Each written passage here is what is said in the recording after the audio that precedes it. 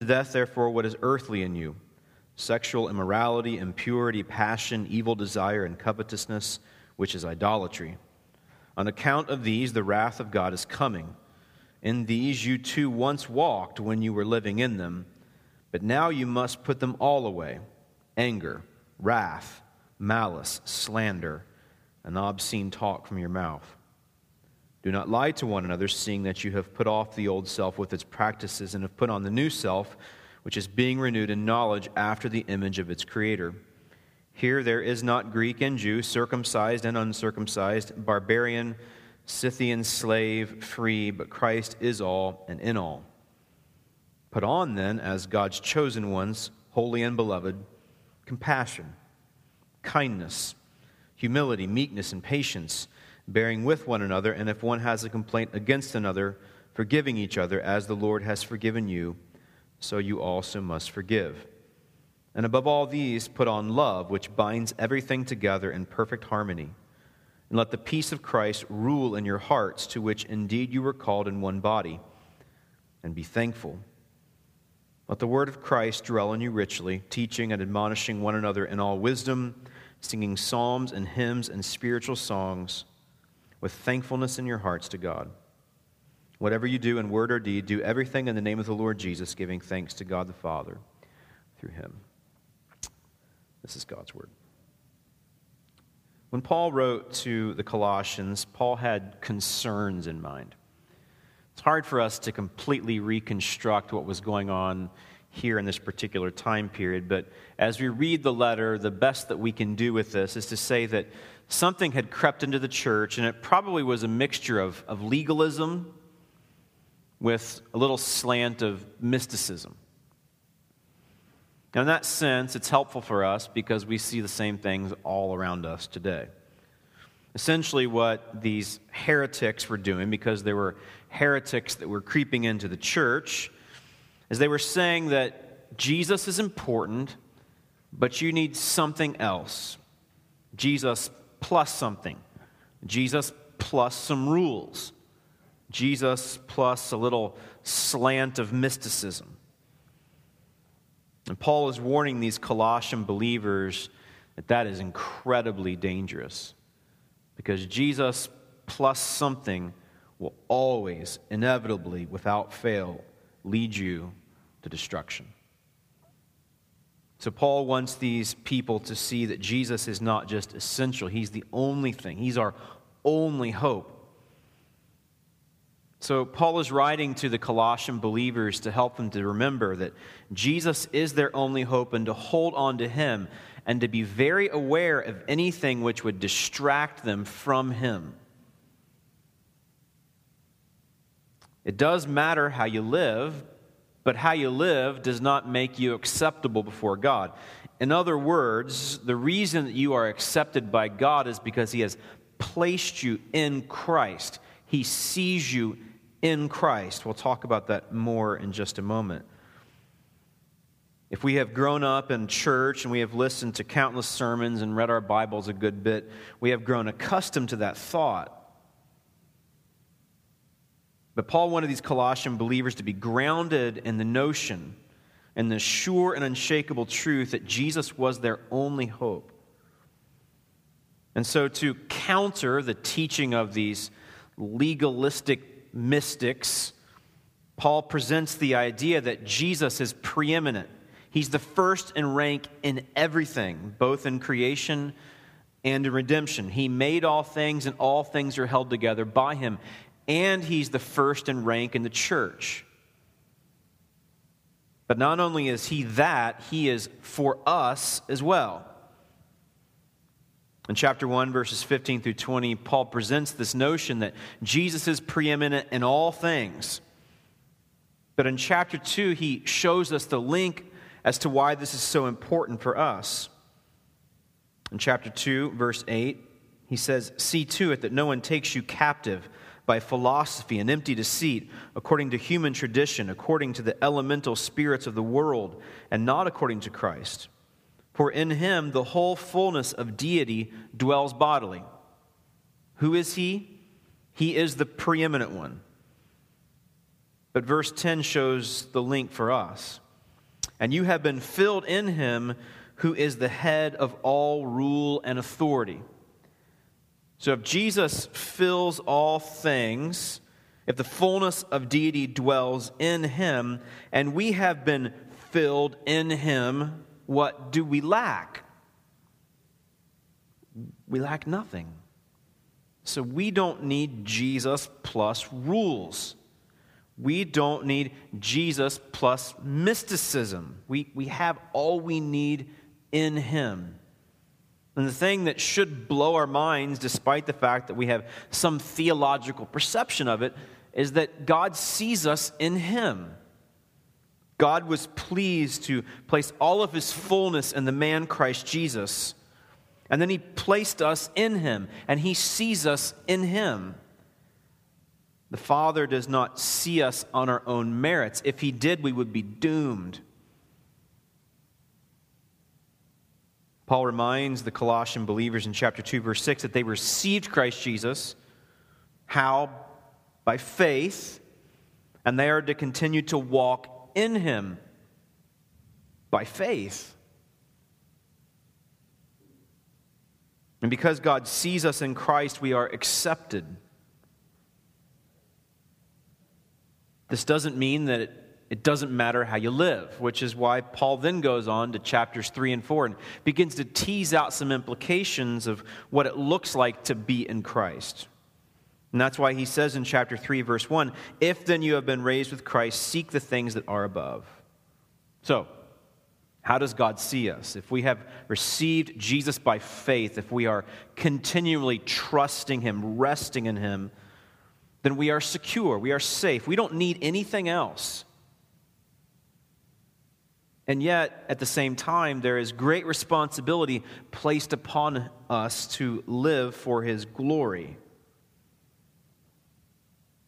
And I want to say to you that in the coming weeks, as you live together as a church body in my absence, I want you to remember who you are.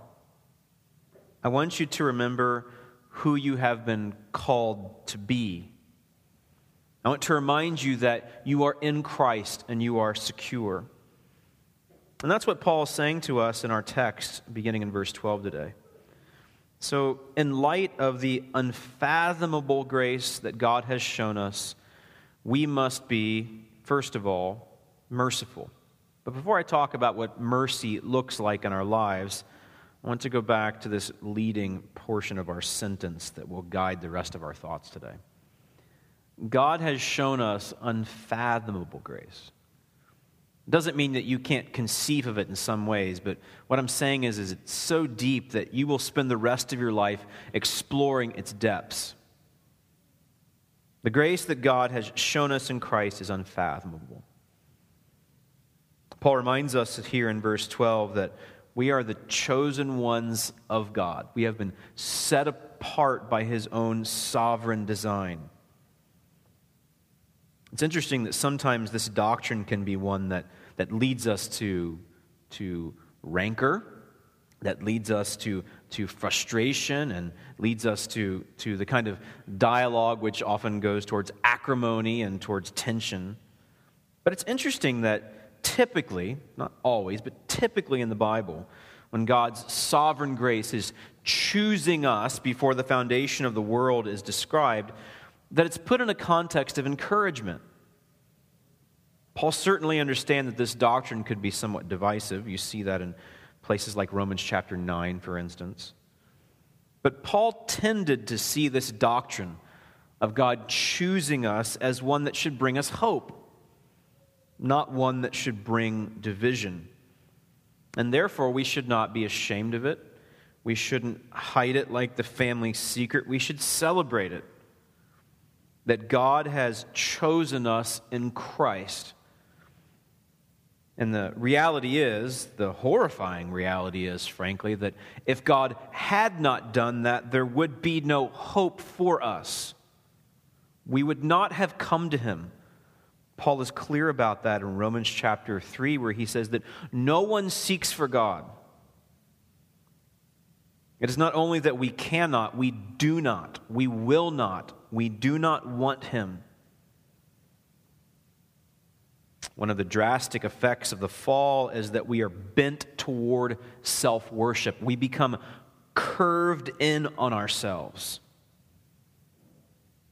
But this doctrine of God's election, where He chooses us out of our sin for Himself, for salvation, for being in His family, for being in Christ, is a glorious doctrine which should bring you hope. So I encourage you, if this is a doctrine that you struggle with, and many do, and I understand that, and you might even be on somewhat of a different page theologically than what I'm describing today, I say to you that this is not a doctrine which would or should lead you to rancor or acrimony. This is a doctrine which should lead you to thanksgiving. We'll see that more in just a few moments. Not only are we chosen, we are set apart to be holy. Holiness, as we have described in the past, is not just a synonym for sinlessness. We call God holy. The angels swirl around the throne of God and call Him holy, holy, holy. They're not merely saying that He is sinless, sinless, sinless. That's obvious. The idea of holiness is something more than that. The idea of holiness is that we have been set apart from sin to God. So putting this together with the idea of being chosen, God has chosen us to no longer be children of wrath. God saves us from His own wrath. But it's more than just being negative, it's positive as well. We've been chosen out of wrath. We've been chosen out of living for being bent in on ourselves. We've been chosen to be set apart to God, to live for His glory. And furthermore, Paul says that we are beloved. So think about those three things that Paul says here at the head of this text. We've been chosen by God. We've been set apart for His glory, whereas formerly we would have tried to live for our own, bent in on ourselves, and we are beloved.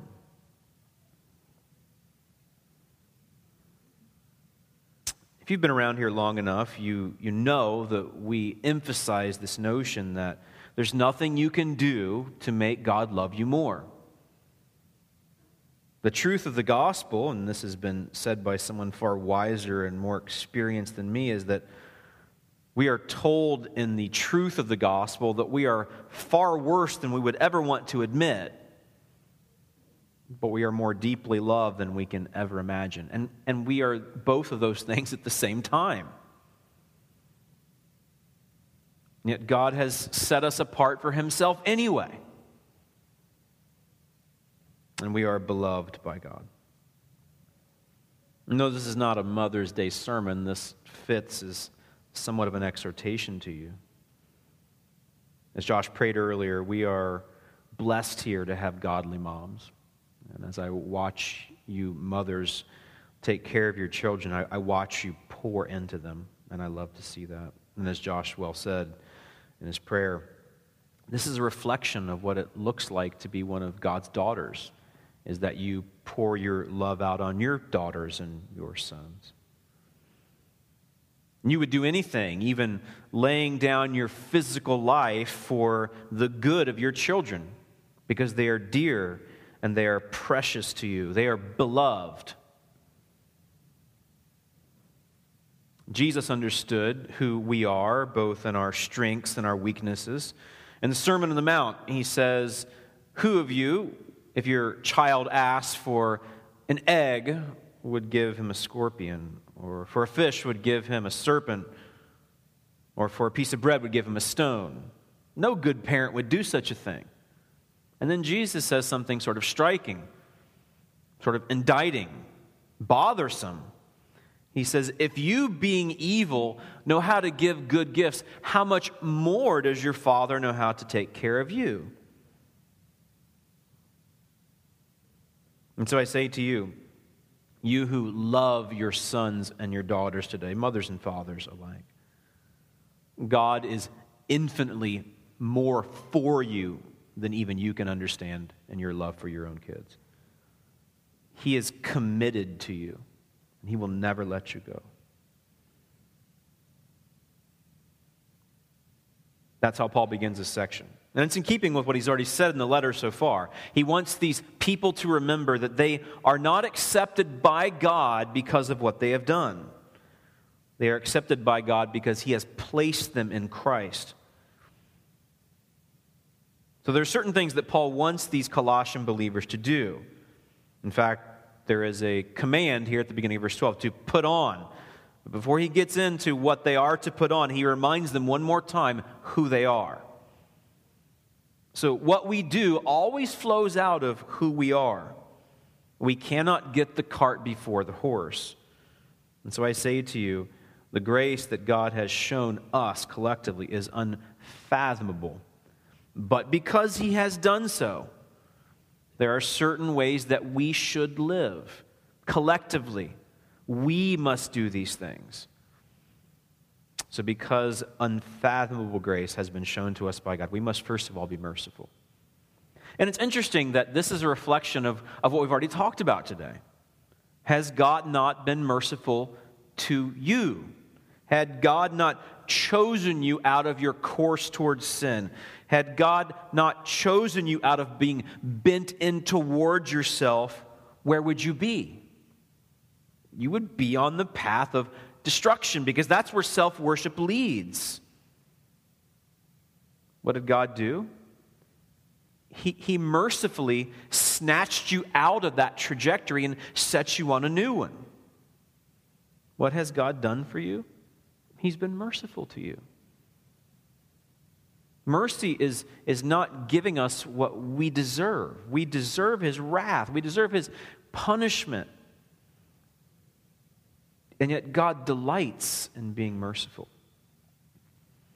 It's interesting in verses 5 through 11 that Paul tells us the things that we're not supposed to do anymore. And it's not just the big ones like we see in verse 5, like sexual immorality and impurity and passion and evil desire. I mean, those seem like the big ones. But he goes on to talk about, in verse 8, slander, obscene talk, anger, things we all struggle with. Because of who we were, God had every right to just let us go. Because we were bent in on ourselves, all God had to do was just take his hand of restraint off of us, and we would have imploded. But what did God do when the first sin occurred? He came to Adam and Eve and he demonstrated mercy to them. He had given them one law, and they broke it anyway. And yet he does not come and vaporize them. He came and he showed them mercy, because that's who he is. He delighted in showing mercy. And it's frankly astounding that he made the world in the first place. God was not caught off guard when the first couple fell into sin. In fact, if we understand the very fabric of the story of human history, we have to say that God made the world so that he could show his mercy. No angel has ever been rescued from sinful turning from God. It is only humans, image bearers, upon whom God has shown his mercy. And he made the world so that he could show this mercy, so that not only he would delight in displaying it, but that we would delight in receiving it and then dispensing it. The difficulty for you and for me is that we often are not very merciful. Because though the curse is being done away with, its effects are still here. God told Adam and Eve that not only was their vertical relationship with him broken, their horizontal relationships would be affected as well. And don't you know that to be true? With your dad, your mom, your spouse, your kids, your friends, your neighbors. All of us probably have more than one person in our lives to whom it is so difficult to show mercy. But why are we called to be merciful? Because our God has delighted in showing us mercy. And isn't it so interesting and frankly indicting that we crave mercy from God, in our knowledge of our abundant sin. And we all sin a lot. And yet it's so difficult to show mercy to the people who sin against us. It shows that we still need a lot of saving. Because even if we have been justified, even if God sees us in Christ, even if our condemnation has been taken away, even if we realize that God is constantly merciful to us, it's difficult to be merciful. Why does Paul tell the Colossian believers to be merciful? Because he knows they won't be. Because he knows it's hard for him. It's interesting if you think about the heresy that was creeping into the church. You have these heretics coming in basically saying, okay, yeah, take your Jesus, but add some stuff to him. Keep some rules, have kind of a mystical slant to it, and then you'll be good to go, and God will accept you, and you'll be fully satisfied and complete. Paul has already argued, as we've seen today, that that's bogus. And that's a path that will lead to great error and great problem. So Paul says, you're complete in Christ. You have all you need. You are filled in him. But the reality is we all have a tendency to try to buy God off. You see, it's easy for us to diagnose legalism in other people. It's difficult for us to see it in ourselves. And legalism basically is anything that we trust in to hope that we're accepted by God. And we've all got our stuff. But what happens whenever you trust in your rules? What happens whenever you create a construct whereby you think God will accept you? Well, you become prideful. And when people don't measure up to your expectations, when they don't live by your construct, guess what happens? You look down upon them. You have an infection. I have an infection. We have a collective disease. And that is that even though we believe the gospel, we still have a tendency to create our own rules, our own patterns whereby we think God will be pleased with us. And when other people don't live up to those patterns, we look down upon them. We're frustrated with them. As parents, it's difficult to be merciful to our kids, especially whenever they break our rules again and again and again. As wives, it's easy to be unmerciful toward your husband whenever he doesn't fulfill your desires in the way that you want him to. Husbands, the same towards your wives. Friends, this is true. How many of you have a perfect friend? Everybody craves the perfect friend, right? You don't have to teach your kids this. I was talking to Sam the other day, my 7-year-old, and he brought up some kid from school I had never heard of with one of these cool modern names that all the parents are using. I don't remember what it was, and because I'll probably offend you because you've used it. And he said, he's my best friend. I'm like, I've never even heard of him. What do you mean he's your best friend? But we have this tendency to try to set people apart to ourselves as though, they're with us and we're with them and we're super chummy and they're dear to us and us to them. Because we want to feel secure, we want to feel safe. But as we've learned over time in our marriages and with our relationships with our kids and our friends, nobody's perfect. In fact, people are going to disappoint us. And then often in those times whenever disappointment comes, we have a tendency to insulate ourselves from hurt, and therefore we're not merciful. We are indicting toward others. We are retributional. We are the opposite of what God is like. Think about this for just a moment. How does God typically treat you when you sin? And maybe furthermore, how many of you have already sinned today? I dare say most of us have, maybe already multiple times. You're still breathing. You have money to go to a restaurant afterward today and have Mother's Day meal. You have clothing on your backs. You will go to your homes that are heated and cooled. You will have people hug you when you go to bed tonight. Most of you. And that's reality. You're still here. You're okay. And the one who made all things and the one who holds all things together, he has let you be here today despite the fact that you've already broken his laws today, and you will again today, probably most of you. And yet what is Jesus like all the time? He's full of mercy. And you've grown to expect that. Wives, when you disrespect your husbands, Jesus doesn't vaporize you. Husbands, when you are harsh with your children, fathers, when you're harsh with your children, Jesus doesn't come down and strike you dead like you deserve. We've grown so accustomed to his mercy that we take it for granted. But I say to you, it does us well to conceive of his mercy, to think of his mercy, to meditate upon his mercy, and to realize now that we are to be like mirrors that reflect that same mercy. Now, is that hard? It's incredibly hard.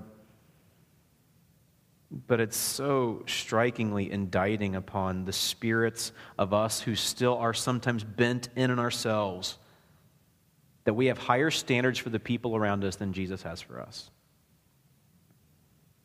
So I say to you in the coming months, while I'm not here, I want you to be merciful toward one another. I want you to reflect the mercy that you've come to expect from Jesus to each other. And I'm telling you right now, you cannot do that on your own. But because you are in Jesus, he will help you. So you beg him, and he will. Not only that, we're to be kind. Our Savior is not only merciful toward us, he's incredibly kind. And you've become accustomed to that as well.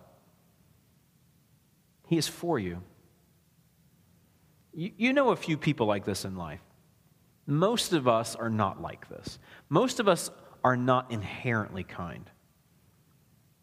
If I were to say to you right now to think of the first person that comes to mind who is kind, who comes to mind for you? It might be your mom. Let's go with that since it's Mother's Day.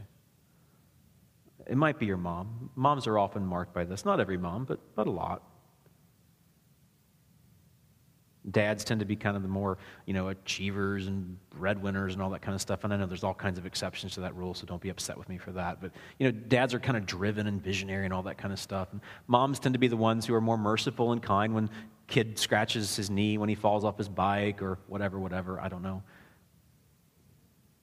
But there's somebody in your life probably that's marked by this. But frankly, if you think about it, most people are not. That's why the kind people stick out.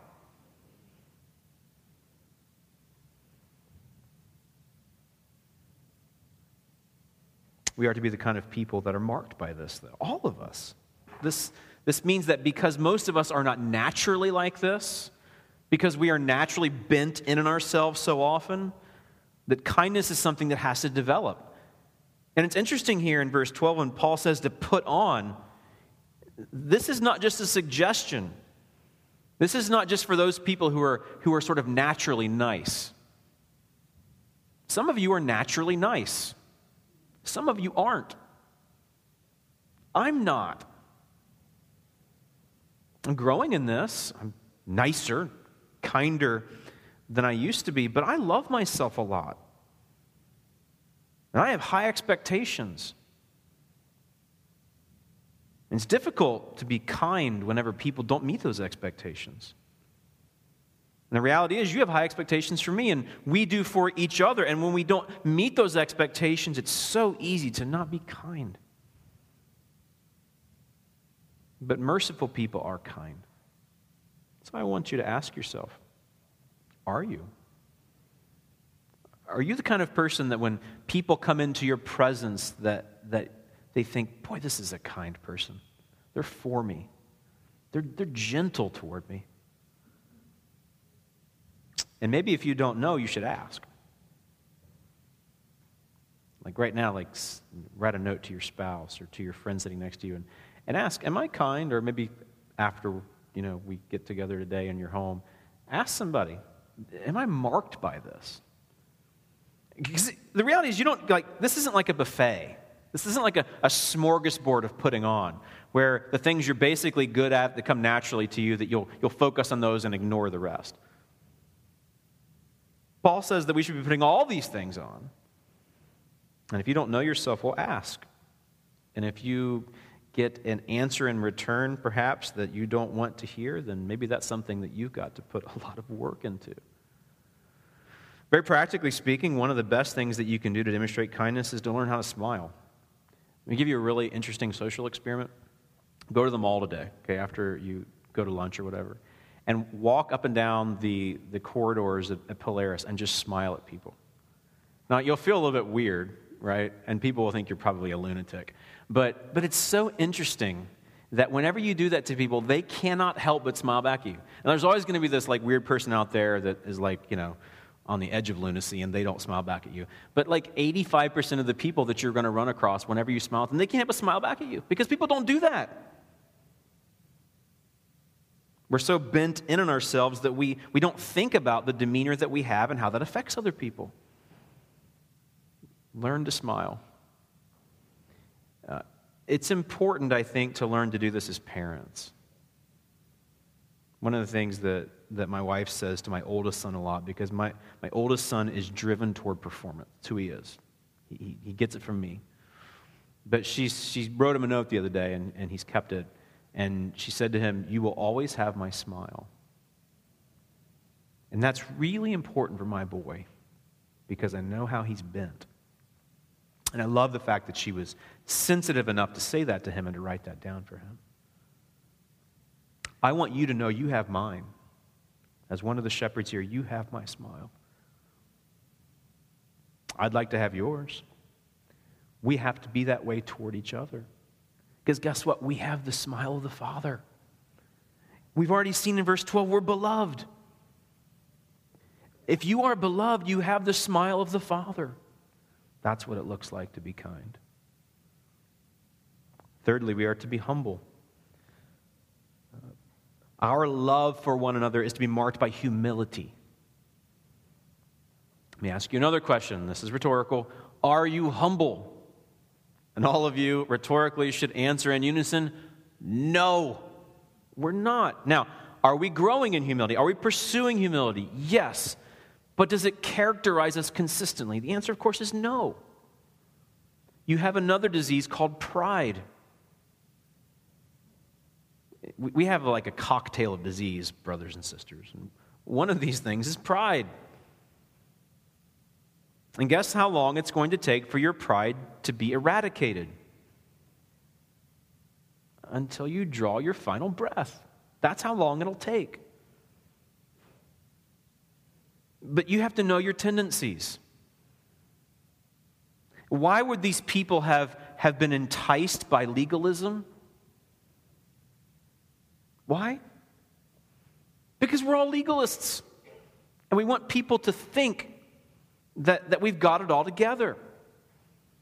And when we come up with our code of rules, the ones that we're basically good at based upon our personality or upon our experience or upon our heritage, we learn how to kind of follow those rules and want people to think well of us. And it puffs us up. But brothers and sisters, this disease that we have, this pride that is within us, it has to be recognized. And you've got to go to war against it. And I encourage you very practically to employ other people in this war. You need help with this. So just like I've encouraged you to ask your spouse or your friend today, and I think maybe some of you should do this. I'm not just kind of joking about this. Am I kind? Maybe it's important for you to employ somebody else in the fight against pride. To ask the one you love the most or one who knows you well, do you see me growing in humility? Now, don't ask, am I humble? Because the answer will always be no. I mean, you're not ever going to be like this category of humble, I don't think. I mean, it's a growth process. But ask your spouse, ask your friend, do you see me growing in humility? What does it take to ask that question? Exactly. But this is a collective thing. We should be marked by this. And remember, this is because of who we already are in Christ. We've been set apart by Him, and we are beloved by Him, and therefore this should lead us to humility. If we are accepted by God in Christ, not because of our actions, but because of His, should we not be the most humble people around? So we must be humble. This summer, pursue humility. Fourthly, we are to be gentle. I think this kind of goes along with being merciful and kind. Merciful people, kind people, they are gentle. I have to say to you that the longer I shepherd, the longer I pastor, the more I realize how fragile people are. Even you tough ones out there, you people who have a veneer of toughness, who can kind of make life work, inside, most of you are pretty fragile. And interestingly, sometimes the people who are the harshest, people who are the most blunt, the people who are the most direct, they're often the most fragile inside. Some of you know what I'm talking about. It's just true. Most of us are pretty fragile. And most of us, as we realize, have a long way to go. And we want people to be gentle with us while we change. Some people in our church, in fact, more than you think, in fact, way more than you think, have had such difficult lives, difficult stories from their parents, other people around them who should have protected them that didn't, that they're far more fragile than you can even imagine. And a word or an action or even just a perceived slight can hurt them and wound them deeply. It will never do you wrong to default toward gentleness. It just won't. Husbands, it will never do you wrong to default toward gentleness with your wife. Moms and dads, it will never steer you wrong to be gentle toward your children, even whenever you know and they know that they've done wrong. You ladies out there who are probably made up more emotionally than us guys, be gentle with your sisters.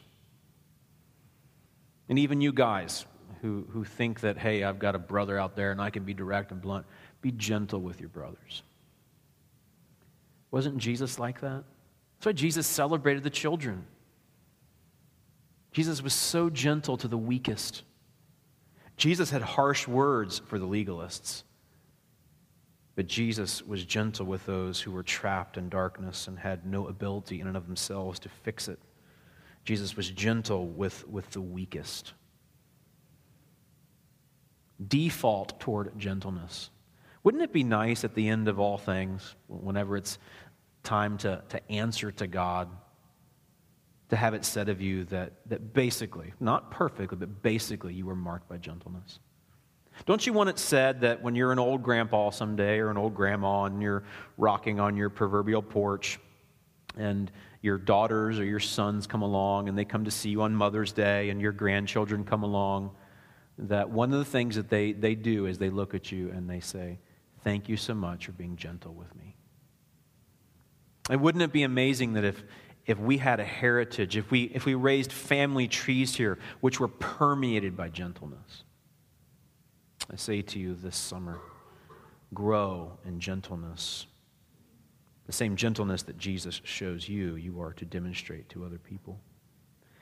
Before we move on to the next thing, I want to say to you, especially those of you who are raising sons, teach your boys to be gentle. If we can raise boys who will grow into men, who can treat their wives and their children with gentleness, we will have done something very, very important. So be very, very careful about that. Don't be harsh with your boys whenever you don't see gentleness in them, but you have to correct them. But gentleness is just as much caught as it is taught. In other words, you can't just tell your boys, be gentle, and then not be in practice. You've got to show them. So men, husbands, friends, whatever category you fall into, you learn to be gentle and you model that here. I want us to be that way. I see that. I see that in so many of you. But it needs to grow. among all of us. The fifth thing is that we are to be patient. This goes along with being merciful. Merciful people are patient. Even though you might try to hide it from others or yourselves, you know you've got a lot of problems. But aren't you glad that your Savior is very patient with you? Why is He patient with you? Because He chose you. This wasn't some sort of like celestial eHarmony thing. Like, God didn't say, well, there's going to be person X and person Y and person Z. I'm going to choose a couple of them, and I just hope it works out. I hope that when I love them, they'll love me back, and it'll all be kind of golden. God knew everything that you would do. God is not surprised when you're prideful. God is not surprised when you're lustful. God is not surprised when you're idolatrous. He foresaw all of this, and He chose you anyway. But He's patient with you while you change.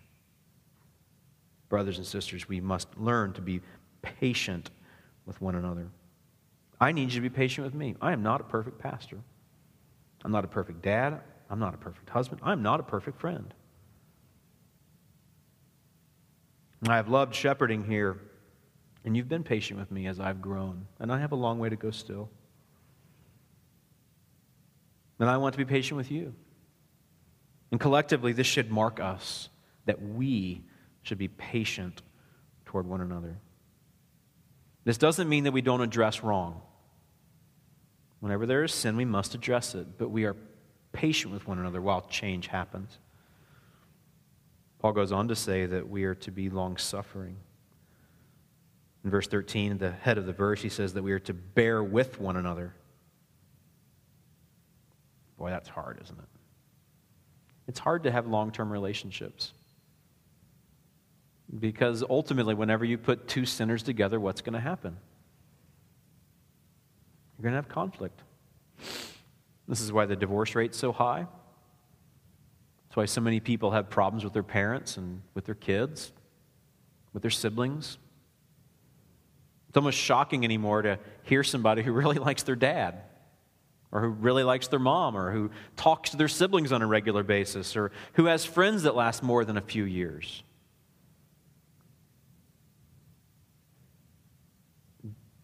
But our Savior bears with us despite our faults. And again, as I already said to you, why do we have a higher standard than He does?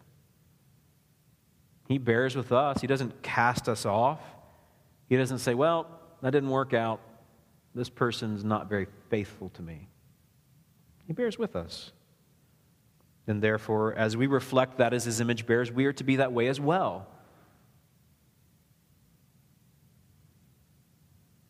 This is one of the hardest ones here in this text, because the reality is people hurt us, and they disappoint us. We have legitimate needs, and we have expectations.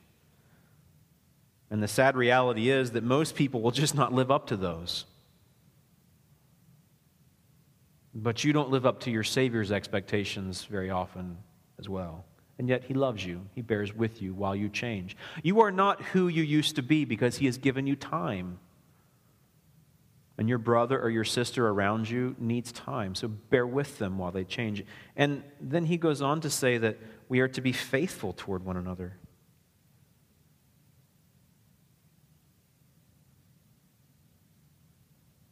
We're to be the kind of people who don't give up on one another.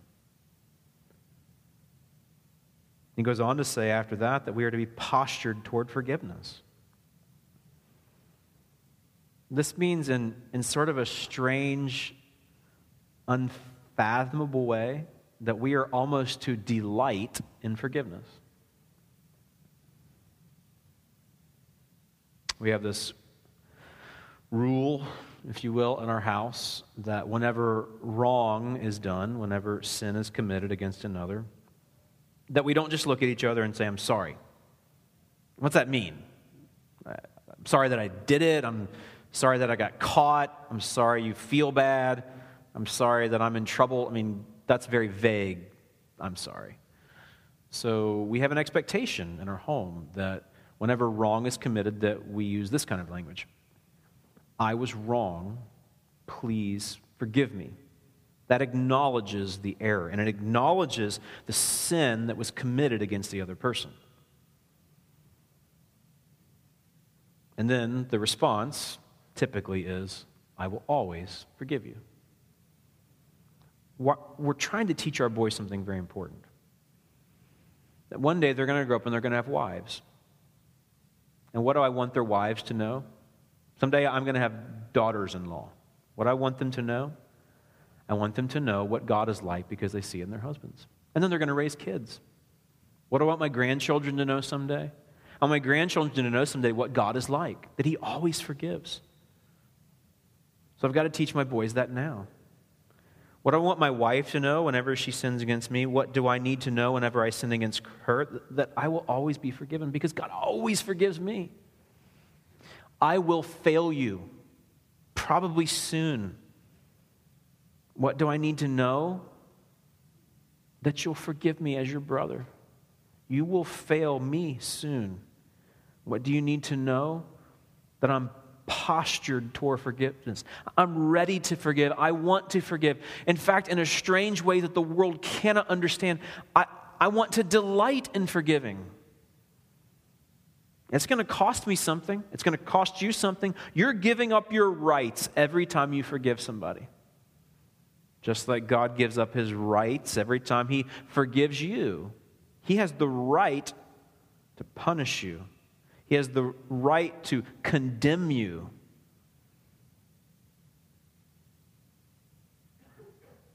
But how did God show His forgiveness for us? He punished His Son. This is the heart of the Christian gospel. That there was punishment, but the image bearers can be released from that punishment because the second person of the Trinity, Jesus, the Son of God, already took the punishment. And if God loved you enough to punish His Son so that you could be forgiven, don't have a higher standard for people around you. And again, just to be clear, this doesn't mean that sin should not be dealt with. It doesn't mean that hurt, it doesn't mean that wrongs should not be righted. Of course they should. But I'm just saying to you that whenever a person is ready to ask for forgiveness, be ready to extend it. Be eager to extend it. Brothers and sisters, if we live long enough together, we are going to hurt each other. Probably repetitively, probably deeply. But it should be that every time forgiveness is asked for, that it is offered. And every time it's asked for and offered, it should make the relationships stronger. Not more fragile, not more brittle. Think about that. Every time God forgives you, which is multiple times a day for most of us, your relationship does not become weaker, more fragile. You don't become more and more skittish around God the older you get, right? And how many times have you sinned against Him? I mean, countless, right? But isn't it amazing that every time He forgives you, your notion of His love grows deeper? You're learning that in your marriages. You're learning that with your kids. Friendship's a little harder, frankly. But be quick to ask for forgiveness whenever you've done wrong. Be quick to offer it when you have been wronged. And trust the Spirit to help you grow in your understanding and your appreciation for deeper relationships as forgiveness is necessary. A few more. Paul says that we are to be eager to love. Notice what he says here in verse 14. Above all, put on love. Love holds these things together in harmony, he says in verse 14. So we are to be eager to love. Why did God make the world? Because God is love. Why did God make you? Because God is love. Why did God send his Son to rescue you? Because God is love. Why do you have relationships? Because you were made to love. Because you are made in the image of God, who is love. So love holds these things together. Love holds together compassion and kindness and humility and meekness and patience and forbearance and faithfulness and forgiveness. Love holds all that together like glue. And don't you desperately want to be loved by God? Well, if so, then you are to reflect that love outward. You receive it, and then you are to reflect it. You do not have to be taught to love yourself. You do already. You do have to learn to love other people. Love will bind all these things together. And the reality is, it's difficult, and it will be difficult as part of the cocktail of your disease of sin for the rest of your life to love. But brothers and sisters, this is one more area that you must beg God to help you. God, help me love. Help me be marked by what you are marked by. We are to be committed to harmony. Verse 15, Paul says, "Let the peace of Christ rule in your hearts, to which indeed you were called in one body." We have been brought together into one collective whole under the peace of Christ. What's that mean? It means that we've been reconciled to God. We're no longer under condemnation. That we are one with Him. He accepts us. God sees us in Christ. He has set aside His wrath. And now He treats us with love. He treats you as a son and daughter and not an enemy. And therefore, the people around you, they should experience that same kind of harmony. You have been reconciled to God in Christ, and now your relationships, by and large, should be marked by increasing reconciliation. That's why it's not okay to have broken relationships that you don't at least try to fix. Now, all of us have them in one way or another, and we will, and that's sad. But as much as lies within us, we should pursue peace with one another. We are to be committed to harmony. And this has to be active. Notice again in verse 12 that Paul says to put on these things. They're not optional. And the reason he brings them up is because it'll be hard for the Colossian believers, just like it's hard for us. This word is for us today. Harmony will not happen. It will not characterize us unless we pursue it. And the only way that it will be true of us is that if we're all after it. Aren't you glad that you are no longer under the condemnation of the Creator? Well, if you are, and you understand the depths of God's love for you, the unfathomable love that He has shown you in Christ, to reconcile you to Himself, that it took the death of His own Son to become your substitute, then you have no right to not be committed to purposeful, deliberate, faithful, costly harmony. What did it take to bring you back into a harmonious relationship with your Creator? It cost the death of the second person of the Trinity. What's it going to cost you to have relationships that are marked by harmony? It'll cost you everything. But that's the message of the gospel. It's a beautiful life. It's a costly life. But it's the best life. And you've got to be committed to it. And lastly, you are to be marked by thankfulness.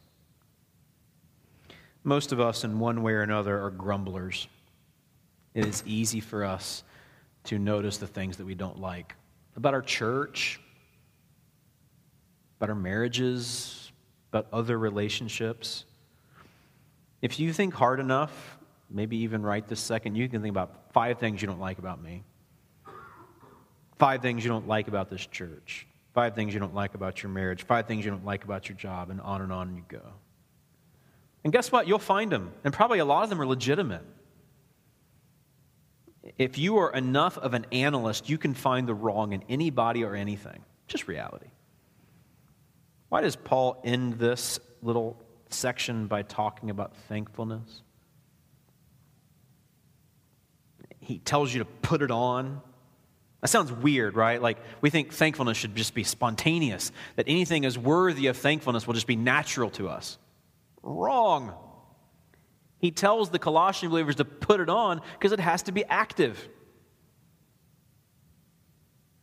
If you are prone towards seeing the bad, if you're a natural cynic, if you're always waiting for the next shoe to drop because you think people are going to mess you over, brother or sister, you better learn to practice thankfulness. Maybe you should journal it. Maybe you should write it down somewhere. Maybe you should text it. Maybe you should pin it in a letter. Maybe you should be thankful about the people or for the people who annoy you the most. Maybe you should do it this week.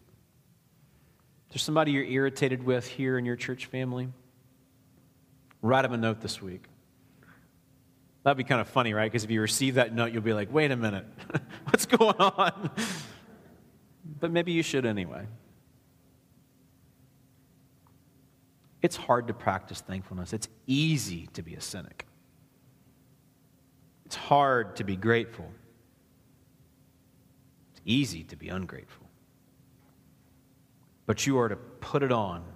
It's to mark you. The Scriptures teach us that there is nothing that we have that we did not receive. Everything you have came from God. You have so much. It's easy to be discontent with your friends. It's easy to be discontented with your spouse, with your church, with your job, with your house, with all kinds of things. But do you realize how much we have? I kind of mean materially because we have a lot materially, but I mean so much more than that. We have so much. Yet we forget those things all the time and we focus on what is so negative and what is lacking. But historically and globally, we do have so much. But even if all those things were taken away, house, cars, jobs, the bank accounts, the hobbies, even the relationships. If you have Jesus, you have everything and way more than you'll ever need, and you are to be grateful at least for that, which is the most important thing of all. So because part of the cocktail of our sins is that we are marked by lack of gratitude, I tell you to put it on, as Paul does here. So brothers and sisters, we have been granted unfathomable grace. We have been chosen by God, set apart for His glory. We are in the beloved. And these things, which are not easy for us, they are to mark us. So I call you to consider where you are lacking. I call you to confess where you have and continue to sin. And I call you to repent and to trust the one who will help you that these things may grow in you in the days to come. I will not be with you physically this summer. I'll be back late summer, early fall to be with you again. But I want it to be said of our church family that though these things are not perfect, that they are growing, that they mark you. So I will be going away for a little while. The elders will very capably be leading you along the way. But let these things mark you while I'm gone. I want these things to be true of us. And to encourage you in closing, I see so much of this. This does mark you. These things, they're true of you in spades. But are they perfect? No, we have a long way to go. And in 10 years, I'll preach this text again, God willing, and we'll have a long way to go then, still. But until then, may God be faithful to expose our sin, to remind us of the great privileges we have of being His children, and to help us to grow. Practical exhortation here at the end. I'm going to put a couple of slides in front of you where you can go read some further thoughts on this. Romans chapter 12, verses 1 through 21. Paul says, here's who you are. Here's what you should be like. He does the same thing in Ephesians chapter 4. Here's who you are. Here's what you should be like. That's our life. Here are the privileges we have, and here are the responsibilities that lie upon us. This is not just for the person sitting in your row, it's for you. So meditate, pray, confess, repent, put on these qualities by the grace of the Spirit for the glory of God and for our collective mutual joy. Let's pray.